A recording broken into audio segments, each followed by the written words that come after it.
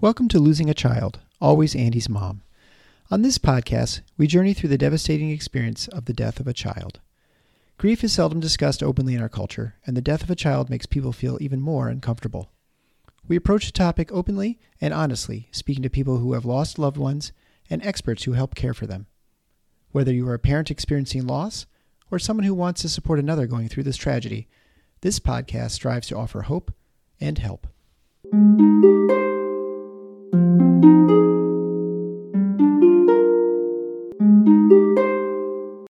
Welcome to episode 211 of Losing a Child, Always Andy's Mom. I'm Marcy Larson, Andy's mom. Today I have the honor to speak with Christine, Kurt and Austin's mom. I have to admit something to all of you right now. After losing Andy, one of my greatest fears is that I may lose another child. And that's exactly what Christine's reality is. She lost her son Austin at the age of 17 to a drug overdose, and then Kurt just a year ago in a similar way. Now you might think that Christine would just curl up into a ball after suffering both of these tragedies, but she hasn't. She's gone on to do some pretty amazing work in Canada, helping to prevent drug overdose. Before listening to her interview today, though, I want to take an opportunity to announce the next live stream. That is this coming Monday, October 2nd at 7:30 p.m. You know that I love all of my live streams with Gwen, but this one I am particularly excited about. This one I feel like has the potential to be our best episode ever. We are talking about being vulnerable in your grief, and how when you do open yourself up to be a little bit vulnerable, even though it's scary, there can be some pretty amazing things that come from it. I've got some great stories to share with you, and I really hope all of you can come on Facebook or the YouTube channel and listen to it live. But if you can't, listen next week because, again, I really think it's going to be special. Right now, though, just sit back and enjoy listening to Christine, Austin, and Kurt's mom.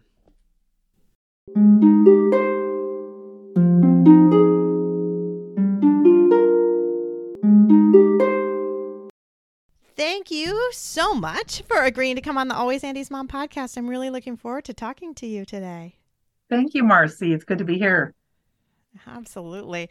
It's been a long time coming. We've scheduled and rescheduled because you've had a busy schedule. Yes. But I know it'll be a good one because all of mine that I have all these scheduling conflicts with, it seems like once they come, I'm just so happy that we got it to work out. Good. I'm glad to be here telling you.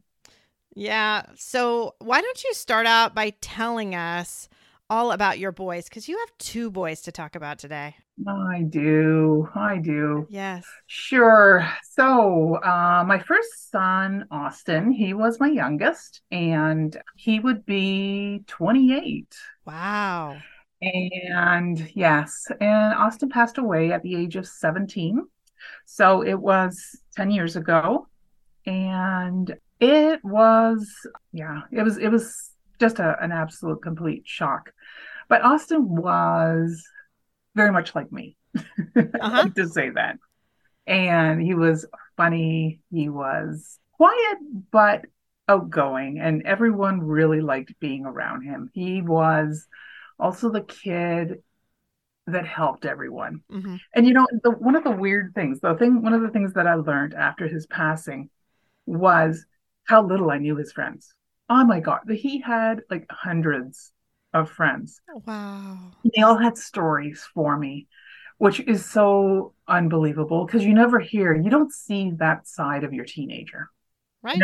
There's a whole mystery. But to learn that he was the kid, like let's say at a party where there's 50 kids, he'd be the one that would help a girl find her shoes. Oh. He would sit down to the person who was alone on the couch. Yeah. And talk to them. Like he just knew how to, in the most subtle way, connect with people. That's beautiful. which is, I honestly didn't really know that about him. I kind of thought he was just a little shit, you know? Yeah. So you taught him well, Mama, without even knowing. I guess, yes. So he was born on Boxing Day. So I'm Canadian. Mm-hmm. I live in Waterloo, Ontario. And Boxing Day is the day after Christmas. Is that right? yes, it's the 26th. Okay. So he was born at about... Yes, I see. I've interviewed enough people from Canada and the UK that I'm starting to know this. But as a general rule, I think most Americans have no idea what that is. That's right. So that's right. So, and here it's a holiday. Like everyone is off on Boxing Day. But he was due on the 25th, and I was in labor on the 25th, and there was no way I wanted him born on the 25th. He was not going to share his birthday with Jesus.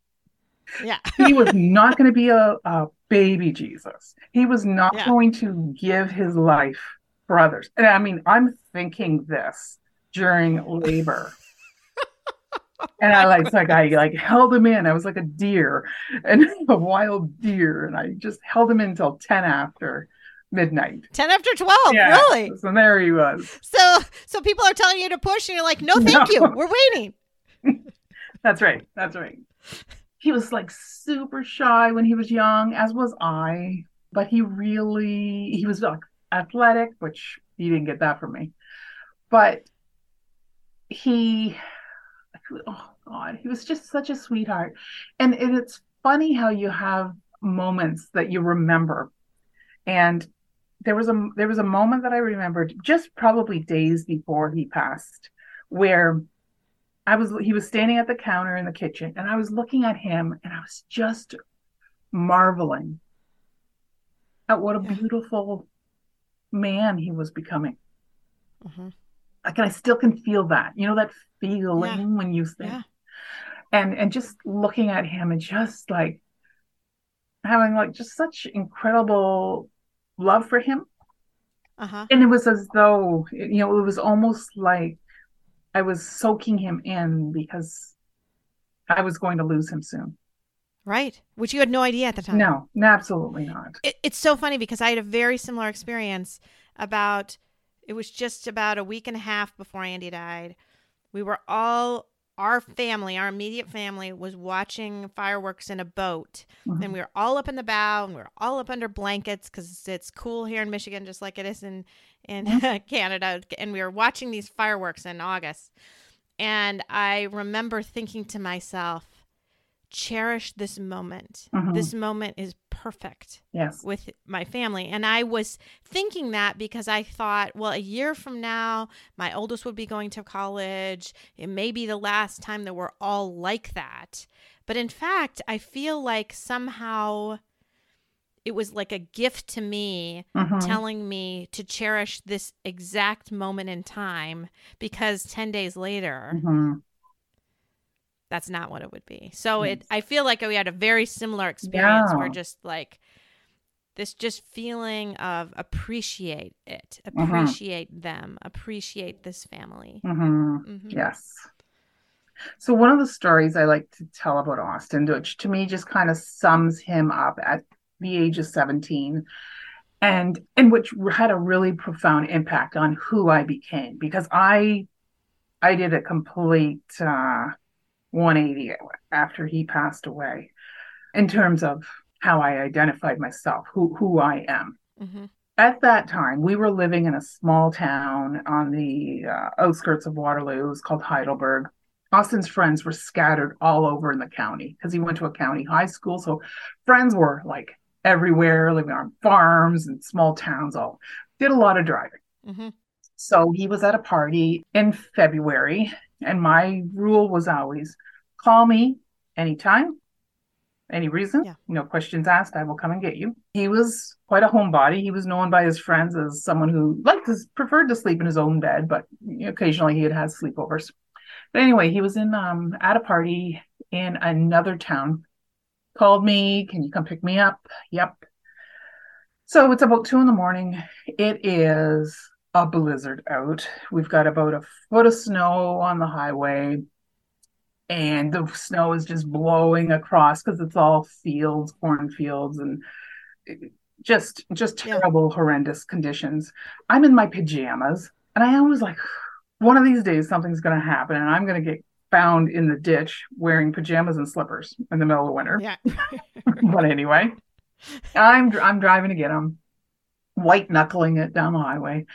And as I'm driving down the highway, my high beams, they flash on someone walking on the highway in the opposite direction.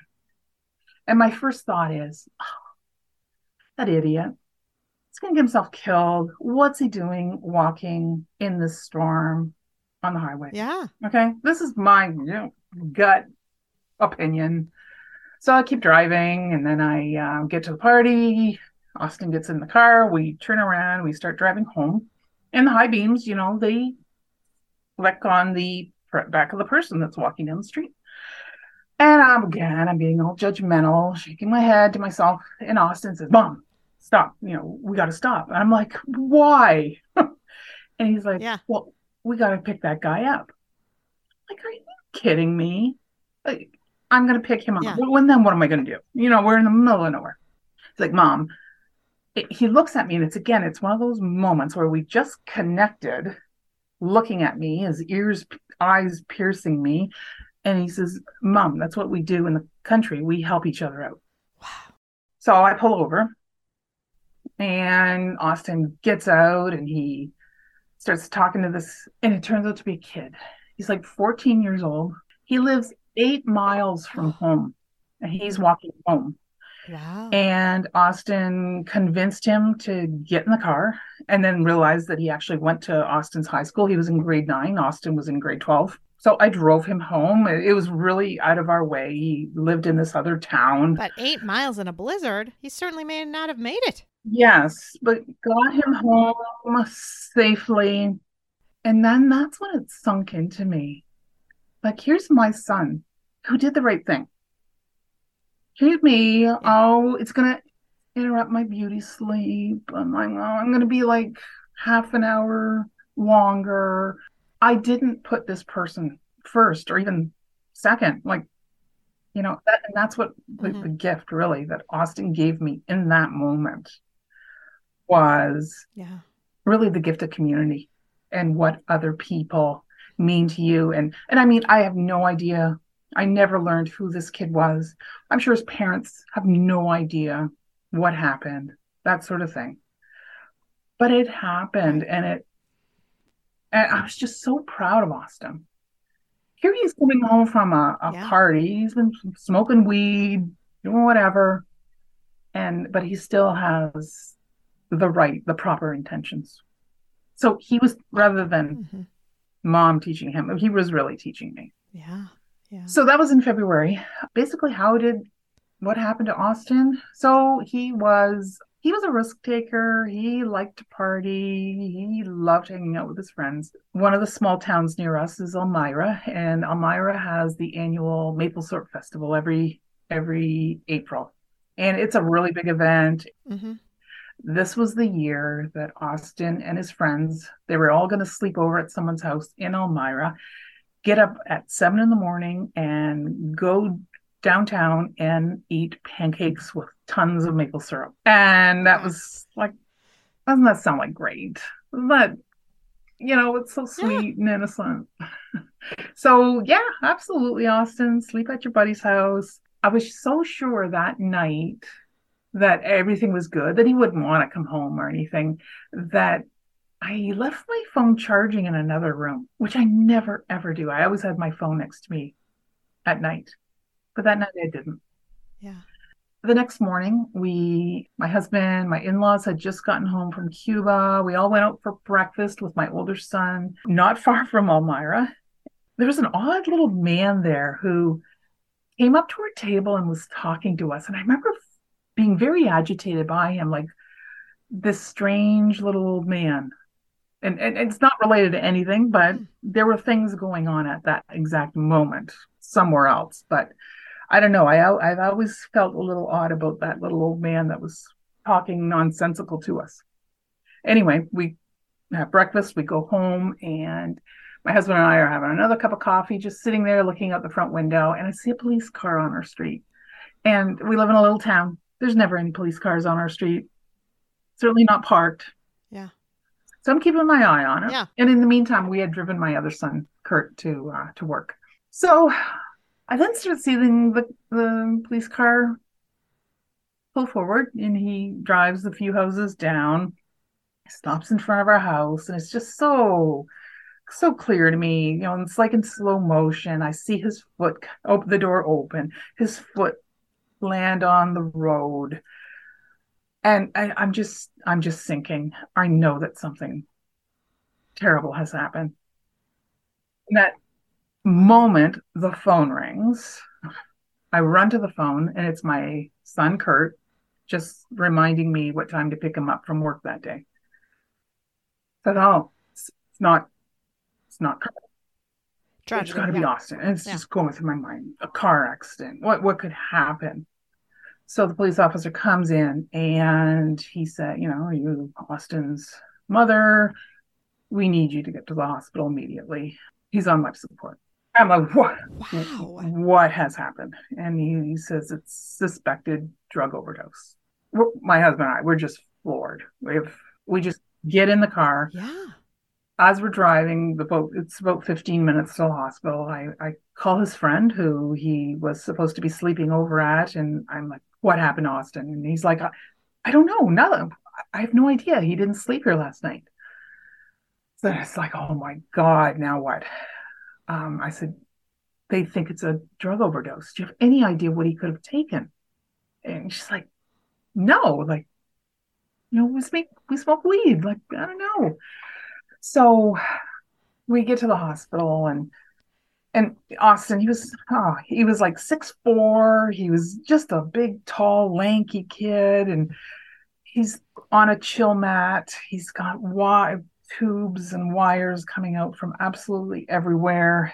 And they explained to us that he was in an induced coma.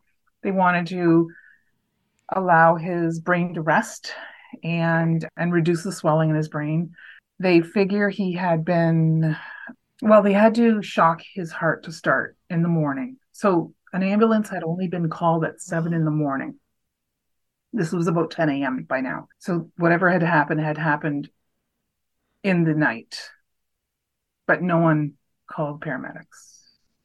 Wow. And he wasn't at the friend's house. He was somewhere else? No. So what had happened was his friend and his friend's girlfriend were bickering, that sort of thing. And him and another friend got tired of it. So they went to the person's house where they bought weed.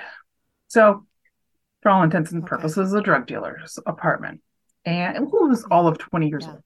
So Austin, 17, the dealer's 20.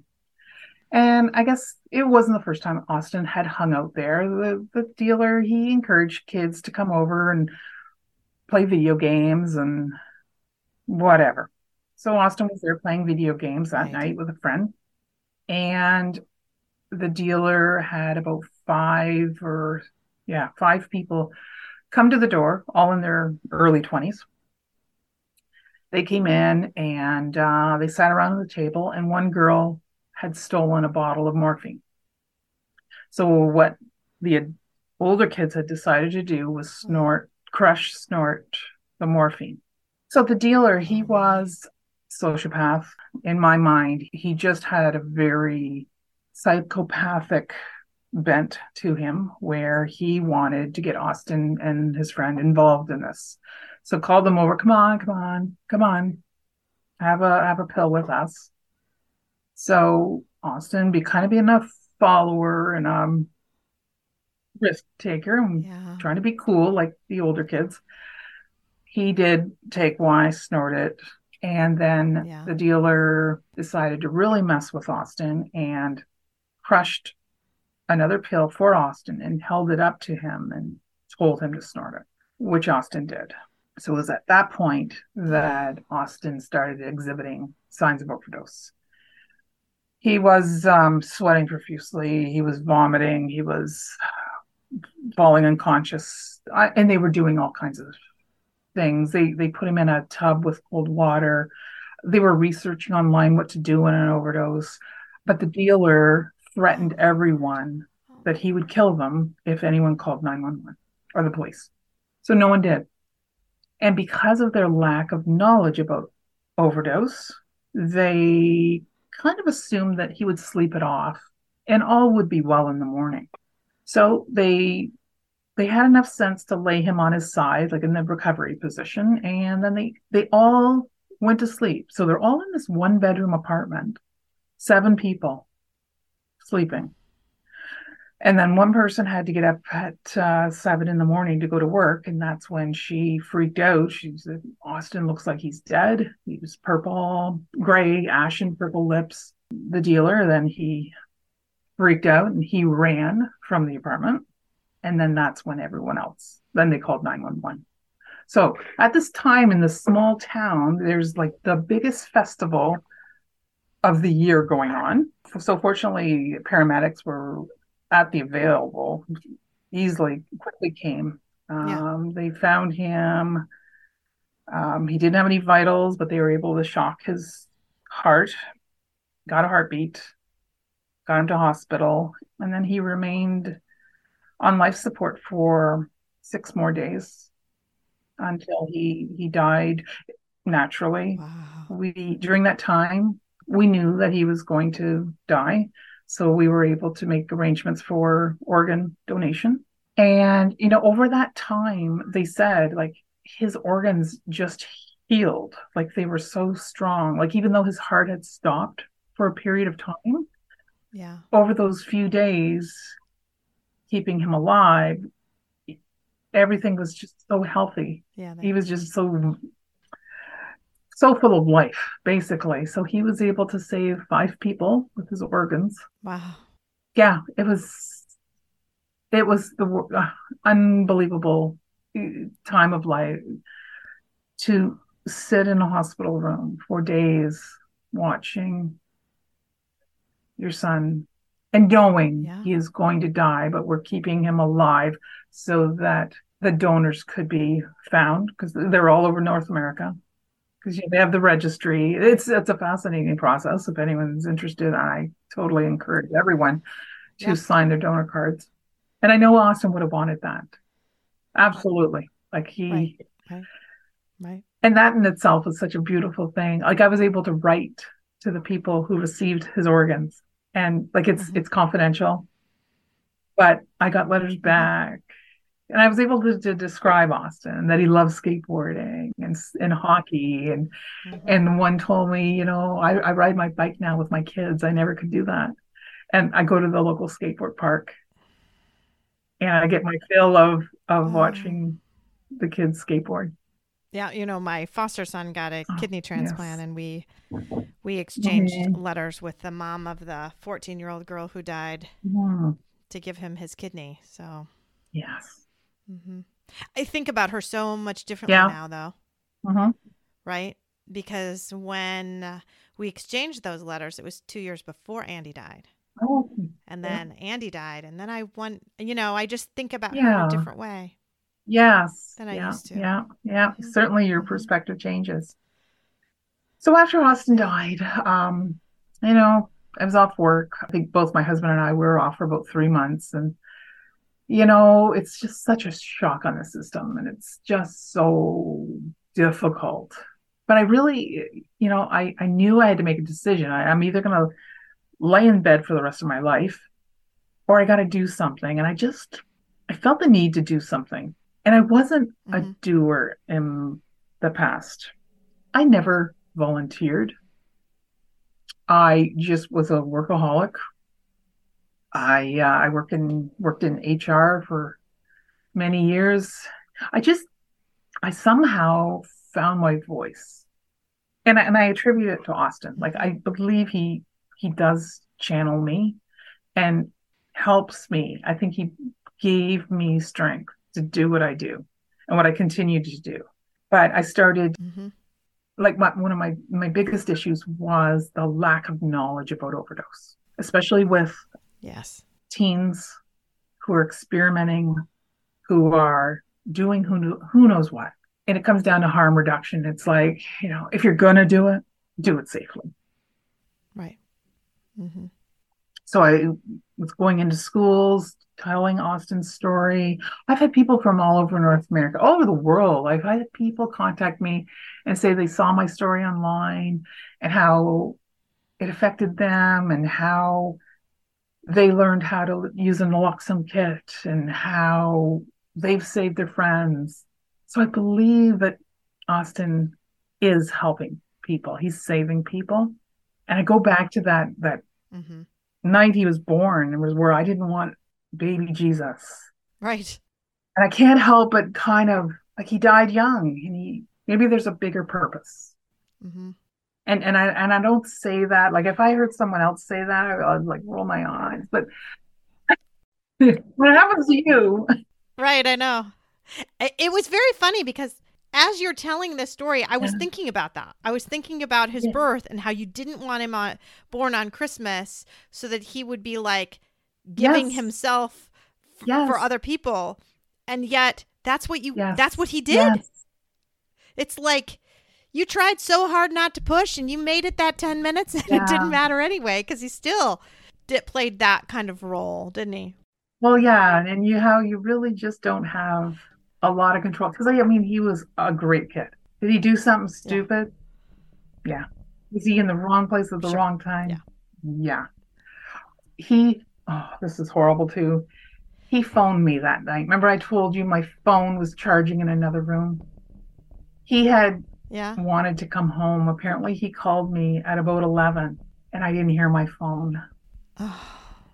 So I lived with, had this started to happen, was he uncomfortable? Was he feeling pressured and wanted to get away, wanted an excuse to leave? Yeah. We'll never know. Right. We'll never know. Right. But it's, and I learned though, you gotta live in the moment. I could drive myself insane living in the past. I could drive myself insane with worrying about the what ifs and the what if I would have. And I've just learned to accept day to day and the gifts that I have, or the memories that I have of Austin, the pictures, the stories that his friends tell me. That's all we really have anymore. And all those what ifs, in the long run, it doesn't matter. It's hard to tell yourself that when you're thinking them, but absolutely. But in the long run, it doesn't. Mm-hmm. Mm-hmm. So there's my other son, Kurt. Yeah. 3 years older than Austin. Kurt was born on Mother's Day. Wow, you like to have babies on holidays, huh? I like the holidays, don't I? Yeah? Are those your 2 kids or do you have more kids than that? Yeah. Those are your 2. Yeah. I always wanted 3. You know what? I always wanted 3 because I was afraid. What if? Yeah. And I never wanted an only child. And I just, if 3 was safety in 3. And my husband was like, oh, imagine having 3 car seats in the car. 2. It's very simple. Yeah. Anyway. So Austin, Kurt was 3 years older than Austin. And when I was telling the story, Kurt was at work when all this happened, and we didn't kill Kurt. We picked him up he was working at a grocery store. We picked him up at 4 that day and told him what happened, and we immediately went back to the hospital so we could see his brother. And they were 3 years apart, and we purposely spread them 3 years so that they would have their own lives. Mm-hmm. But they were so intermingled, their lives. They were best friends. Yeah. All of Kurt's friends loved Austin. All of Austin's friends loved Kurt. And again, small town, everyone played together. And my kids, we had moved to Heidelberg when Austin was 8 and Kurt was 11, but they introduced skateboarding to Heidelberg. My kids were the cool kids. They had the longer hair. They looked like Justin Bieber. Okay. They wore rock t-shirts. And so moving into this Mennonite community, they were just very, very popular. But anyway, just these two were inseparable, and they rarely fought. Like they didn't really fight.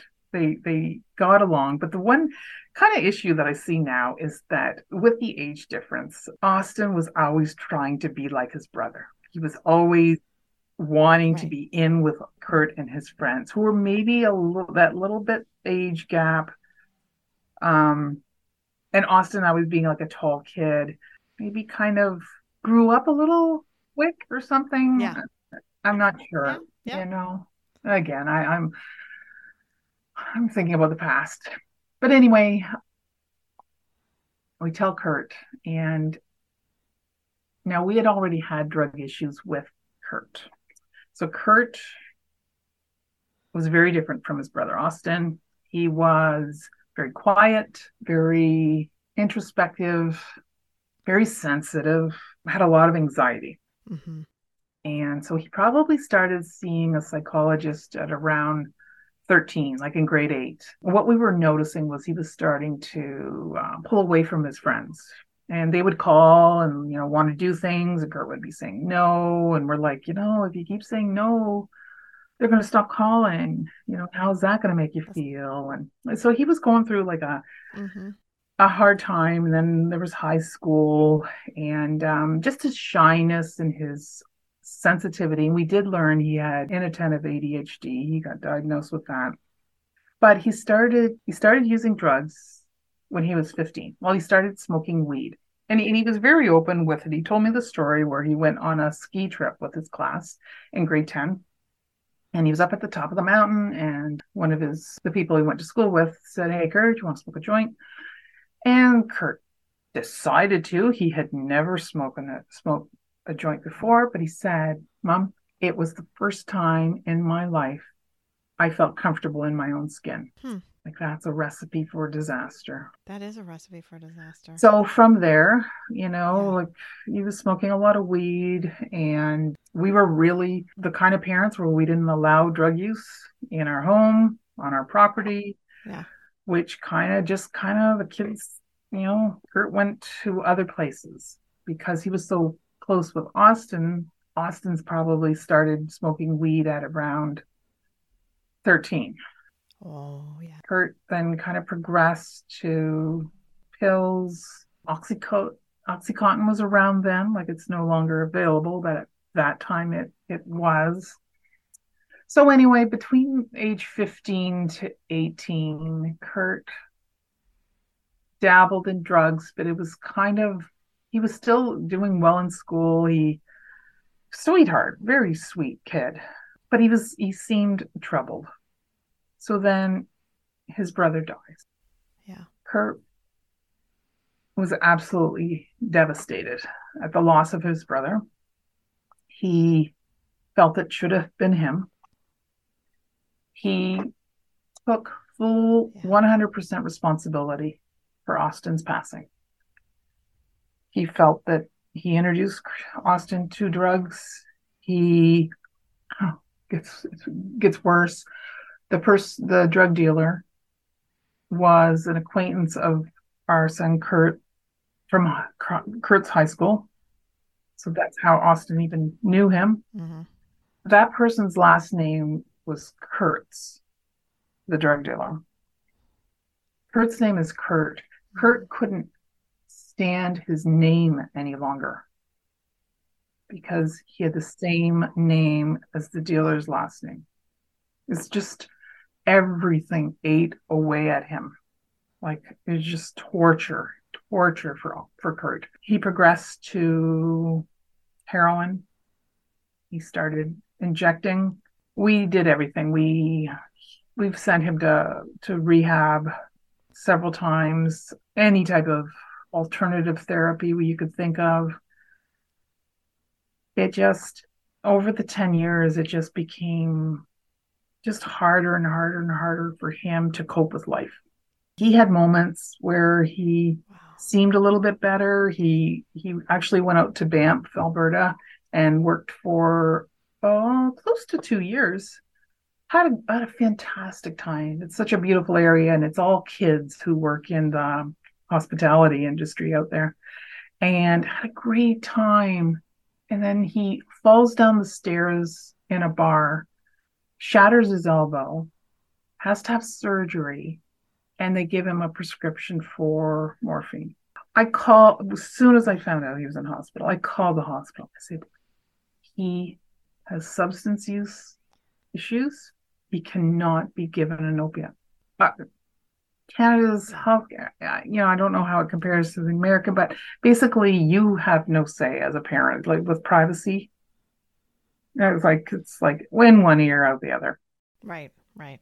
He quickly just gets right back. By now it's fentanyl. It's fentanyl, crack, and cocaine, meth. Wow. Things got really bad out west. We ended up having to fly out there and bring him home. He found his passion. After that, I think he was around 26 or so, but he started working at the local CTS, which is Consumption Treatment Center. So we have safe injection sites here in Canada. And so he started working there as a peer support worker. And that's where he really discovered his love for working with people, the empathy that he had for others who consume drugs. Mm-hmm. He was amazing with people. Everyone there loved him. Could it be any worse of an atmosphere for him, though, to sit there and watch people consume drugs all day? It was such a double-edged sword, like something he was so passionate about, but yet it was killing him because it just increased his drug use. Yeah. And then he got onto a safe supply program. So here in Canada as well, we have safe supply, which is prescribed opiates to ensure that people are consuming a clean supply. Okay. It's better than buying street fentanyl. Okay. Who knows what's in it? The idea is that you consume your bean or your hydromorph, whatever you're prescribed, but it just, with Kurt, there was never enough. His tolerance just kept increasing and increasing and increasing. Mm-hmm. And also that doesn't give you a good enough high. Like, it's not the high that you get with street drugs because there's so many other things in it. So he was doing both, because it's supposed to probably just keep the withdrawal symptoms away more is what they're wanting. Yeah. I believe there's a time and a place for safe supply, but Kurt was probably not the best candidate for it. He was living with us at one point. We really couldn't have him in our house anymore. He was overdosing all the time. I was having to come home at lunch from work just to check up on him. I had all these checks and balances in place to make sure he's alive. I would get up in the morning, I'd go downstairs, make sure he's alive. I'd go to work. He'd have to call me by 10 a.m., let me know he's alive. This was my life going on like this. Wow. Coming home, not hearing from him, and then racing home, finding him overdosing on the floor, calling an ambulance, going back to work for the rest of the afternoon. It was insanity. My life was insane. Just insane. Yeah. He decided to move out on his own in 2021. And I knew that was probably a death sentence. But he was 28. He needed his autonomy. He needed to live his life.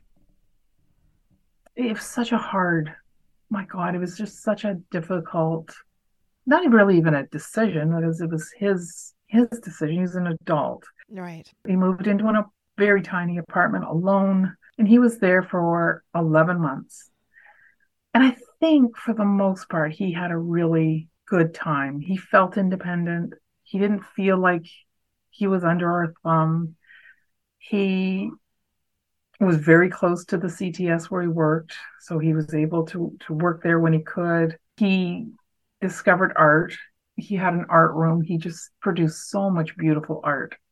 Just gorgeous, meaningful, deep artwork. He was a writer. I have bins of journals because he started journaling at about 15.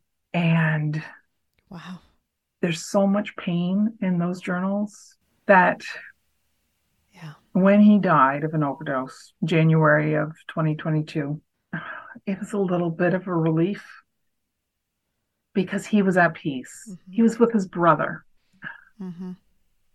how do you say that though as a parent, that I never gave up on him? I never Mm-hmm. allowed him to think for a minute that he couldn't beat this.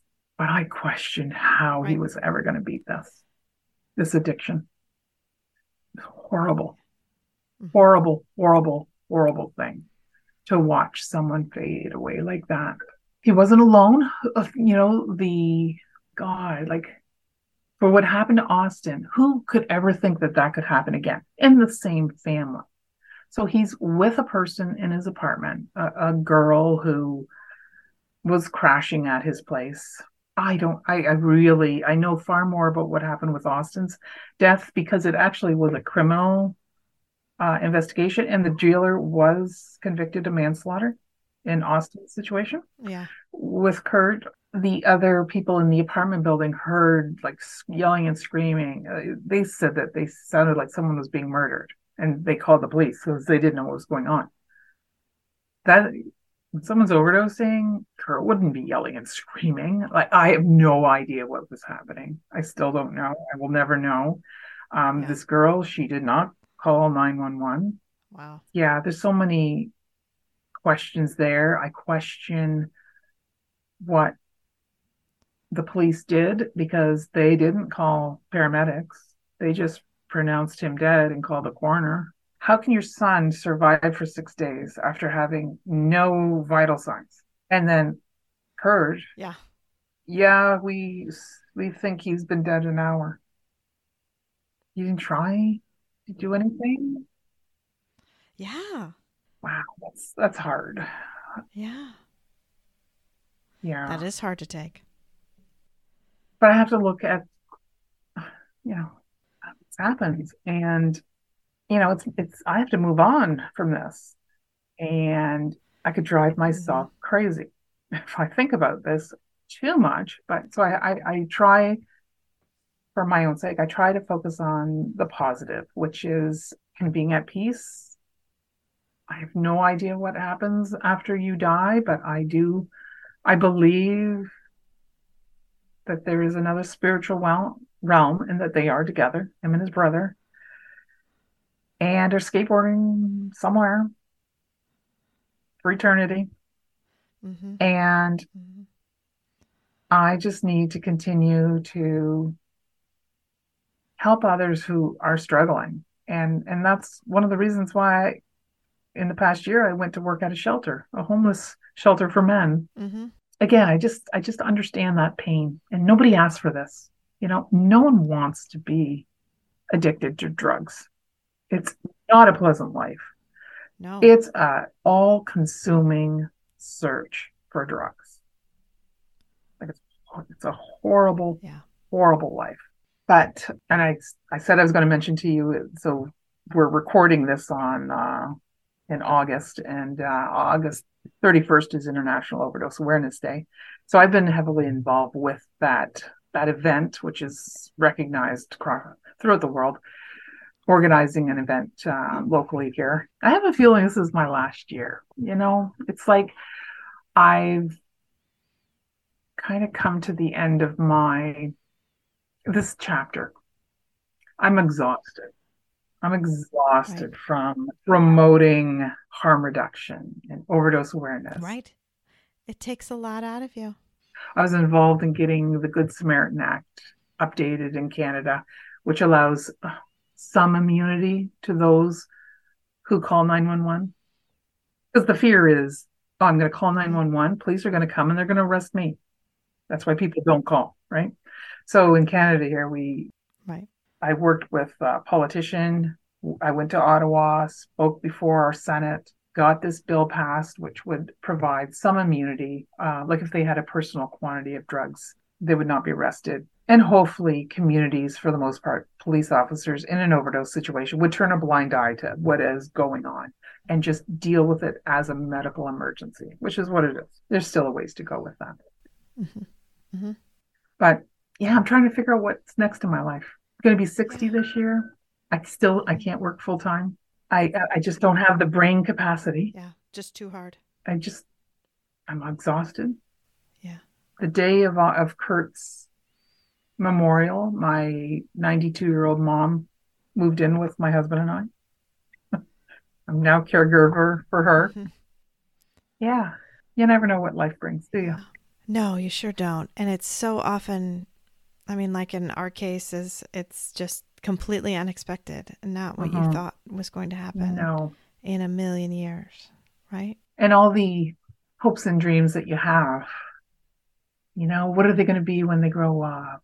Austin's friends are getting married. Kurt's friends, they're having kids. They've bought houses. They have cars. They've completed their education. There's so much to look forward to. And I've got to find my reality. What brings me joy? What's going to keep me going for the next 30, 40 years, whatever I have left. Maybe I have a day. I don't know. Yeah. Well, that's interesting for you to bring that up because I was just talking to a mom the episode would have aired last week about kind of trying to find some purpose because she just didn't know what to do. And it had only been a few months for her.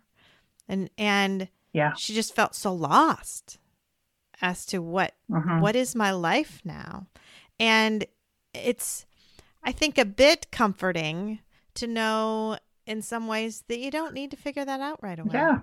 And that you've been certainly a work in progress and you've been doing a lot. I mean, you say you're still finding that purpose now, and I'm sure you are still doing that, but there's a lot you have been doing already, even between Austin's death and Kurt's death, right? Absolutely. Like, I've been really, really busy. And that's how I dealt with my grief, though, I am first one to admit that everyone is so unique in how they deal with their grief. Yes. For me, I found I had to find purpose and I had to make a difference. That's how I made sense of it.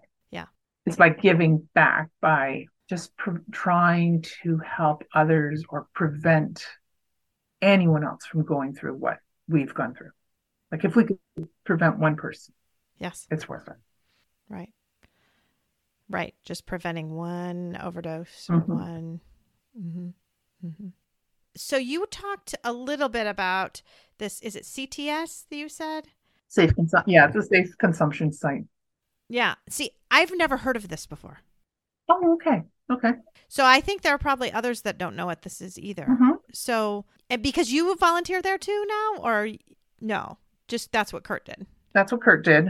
What I do now is I work at a men's shelter that has a safe consumption program within it. So within it. Okay. Again, people are going to use drugs. Okay. It's a harm reduction approach, meaning that they're going to do it anyway. So let's give them a safe space to do it. So what a CTS would do is it gives them a clean, hygienic environment to do it. They're supervised by nursing staff, peers, other workers. If something happens, they're provided with clean supply of needles, wound care, if required, counseling options. And the intention is that when you're ready to make a change, you can do so. But it's about keeping you alive, keeping you safe until that time comes. So that's their ultimate goal. Yes. Is to be able to get them to the point where they may want to try to stop. That's right. Okay. Yeah. Yeah. It's just something that I'm just not familiar with really at all. So. Yeah. And I mean, there's a lot of people who are very, very against them, who it makes no sense whatsoever. But when you think about the number of people, most people die of an overdose alone. Once you start overdosing, there's nothing you can do. Right. Okay. So one of the important things is never use alone. Have a naloxone kit, or in the States, I think you call it Narcan, and clean supplies of needles. Well, and you are right. The number of people that I've talked to that have died because of what they took was not what they thought it was, or not what it was said to be. That's pretty scary too. Absolutely. Yeah, you have no idea what the strength, like with fentanyl, like you could have what may appear like a tablet or a chunk of, it almost looks like a huge salt crystal, let's say, but there's just like a little dust speck of fentanyl in that, and the rest is filler. And you get too much of the fentanyl and you're dead. You just don't know. You have no idea about the quantity of what you're taking. No idea. And when you talk about tolerance and things like that, you know, I've seen a couple different things. One is you see kids that it's one of the very first times they've used it, and they get it from somebody who has built up quite a tolerance. Yeah. And suddenly they're the ones that die because they don't have it. Or even when you've been clean for a while. Yes. Yes. And you have that one time when you relapse a little bit. Well, you don't think this is not something that you have had a problem with that amount in the past, and you've needed that amount in the past to get what you wanted for an effect. But now this time, your body doesn't handle it. So it's just so incredibly dangerous. And, you know, I talk to about this all the time. They like, your brains are not fully mature until you're like 26 years old. So and sometimes not even then, but so many of the times these decisions start being made at such young ages that you just don't have that capacity to think about what could happen, really. Yeah. And that's why I don't understand why there isn't more drug education in schools. Like, they need to be starting early. And I mean, it's not, it's not the just say no thing. It's really understanding the harm like that it can do, and really like helping kids make wise decisions. So when I was going in and talking to kids in high school, I was telling Austin's story, and then I would ask them, like, what would you do in this situation? What would you do if a drug dealer told you, I'm going to kill you if you call 911? Yeah. And so with the clarity of mind, because you're not high, you haven't been drinking, like, make this plan ahead of time, because I believe if you think, the thoughts that you think will stay with you. Right. And like, think about scenarios, and we would actually do role playing and that sort of thing, and getting them to say, like, oh, I would never listen to him, or I would just leave. And I would call. Like, everyone's got a phone. How could someone influence someone that much, But having them in a safe environment, come up with these ideas. They talked about dragging Austin like into the parking lot and then calling and running away. Like, great. That would have been fantastic. Right. Not thinking, you have to, if you're gonna play dangerously, you gotta have some plans in place. Well, and I think too about just teenagers that I see in the office who just are telling me, oh, it's just a little weed. Oh, I just smoke a little weed. And I tend to have conversations with them about, well, smoking a little weed makes you make some pretty bad decisions. Let's talk about the bad decisions that you might make when you're high, just smoking a little weed. Right. And so having some of those conversations, like now having unprotected sex and getting a sexually transmitted disease, or getting pregnant, or getting someone else pregnant. I mean, those are consequences from just a little weed. Getting behind the wheel of a car and driving, and now getting in a car accident, killing yourself, killing someone else. Those are consequences of just a little weed. So I think those are conversations that I certainly like to have with kids, because they do tend to really just downplay it as this is just a normal thing, and it's not going to hurt anybody, and it's not going to do anything. Right. So I don't think that's the approach of a lot of people, and I wish it would be, is thinking about decisions that you then go on to make. Right. And lots of that stuff happens too. And then that's, I think, when they make decisions like, oh, let's try this pill, because now you've had just a little weed, and now you make the decision to take the pill that you probably, or maybe you would have made a totally different choice had you not had you been in a different mindset? So it's hard, but that's why having some of those conversations when they are not high is so important, because if you say, this is where I'm drawing the line, then maybe you'll remember it. That's right. Even when you're high. Yeah. And I think taking up the peer pressure is really, really important too, because even finding ways of, okay, how can I get out of this? If I'm not comfortable, learning to say no, or learning to kind of respect yourself. Mm-hmm. Yeah. And even having some of those conversations on, this is why I say no. You're like, I really want to stay on the basketball team. And if I start doing this, I'm going to get tossed off. So when you have an excuse to be able to tell someone right away, that's helpful too. Yeah. Yeah. Mm-hmm. And again, those are good conversations to have, as opposed to just, like you said, the just say no thing. That's easy for us to say, just say no. But in the moment when you're feeling pressured from someone else, you having an excuse and being able to call your parents to come get you, or having an excuse like, man, coach would be so mad or whatever. It takes a little bit of pressure off of them to be able to put it on someone else. Yes. But one of the other concerns I have is the amount of anxiety in our kids today. Yes, for sure. For sure. Where does that come from? I don't know. I don't know if it's like social media, something in the water, who knows? But there just seems to be an incredible amount of anxiety out there, and then coping mechanisms. And it's self-medicating. Yes, no question. Like I said, like what Kurt said, like first time he smokes weed, very first time, I felt comfortable in my own skin. Like, can you imagine what it would be like to have never felt comfortable with who you are until that moment? And of course, then you're going to want it again. Of course, it's the answer. It solved a problem. I will never forget having an 8th grade girl that I was seeing, and her having done heroin. And she said it was the best feeling she'd ever had in her whole life. And if it was in the exam room with us right then, she would do it right then. She had done it, I think, 2 times at that point in time. And her parents were at wit's end. They didn't know what to do. I mean, it was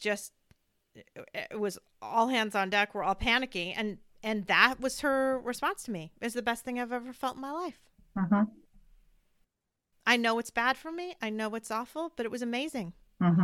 That's scary. It's terrifying, actually. That really is. So how do you delay gratification? Like when we have everything at our disposal at any one time. So when you have a feeling like that, I mean, it was really hard for me. I didn't know what to do. I really didn't know what to do. She was coming in, and mom was taking a leave of absence from work to not let her alone. But that can't go forever. Right. Really, really hard. Yeah. Wish we could have solved this problem today, but we certainly can't. Don't think so. But what we can do is just offer love. Yeah. Yeah. And offer love to our kids and to people who are suffering. Yeah. And and I go back to Austin and his caring about other people. See, and I know if Austin had been the one in the room with his friend overdosing, he would have found a way to call 911. Yeah. He would have done it. Yeah. Oh, no question. I mean, just from what you tell me about him, there's no question he would have. So it's instilling that too. It's just instilling that sense of empathy, compassion, and community for those around us. And that's so. Look, for example, that girl. Where are her friends? Like, those are the people too that can have an impact on that girl, and would probably find out that she was lacking with real friendship, possibly. Well, I mean, I wouldn't doubt it, because I know she was having troubles. And so what did the parents do? Pulled her out of that school, put her in a different one. Yeah. Yes. I mean, which is what you try because you think that's a bad influence. We'll try a different school and hopefully she'll get the good friends there. But it's hard. Mm-hmm. It's hard when you're struggling. It is. So hard. Well, thank you so much for sharing your boys today. It's a tough, tough story for sure. Thank you, Marcy. I really appreciate it. Yeah. And I do appreciate what you're doing and trying to, help as many people as you can. Well, I think, by you allowing us to come on and share our stories, you're helping us, you help me, we help each other. You're doing a fantastic thing. And again, it's your loss too that has brought this out in you. So thank you. And thank Andy. Right. That's what we have to do. And because without Andy, this wouldn't happen. Yeah. And that's what we do. That's what we do, right? We keep our kids with us and do things to try to help other people with our kids. Mm-hmm. So thank you.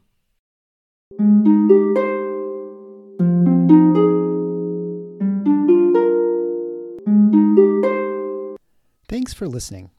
If you found this helpful or would like to support the podcast, please leave a 5-star rating and comment. To help financially, you can text Andy's Mom to the number 53555 or visit the donate page on andysmom.com. Your donations are secure and tax deductible, and we are now able to accept Venmo, PayPal, and Apple Pay. Always Andy's Mom is a registered 501c3 organization and can receive donations through smile.amazon.com, Thrivent Financial, and Benevity, amongst others. Marcy loves hearing from listeners. Please feel free to reach out to her via email at marcy@andysmom.com. Also, be sure to sign up for the email list to receive weekly updates as well as pictures of all of Marcy's guests and their children. Together, let's work to inspire hope, one day at a time.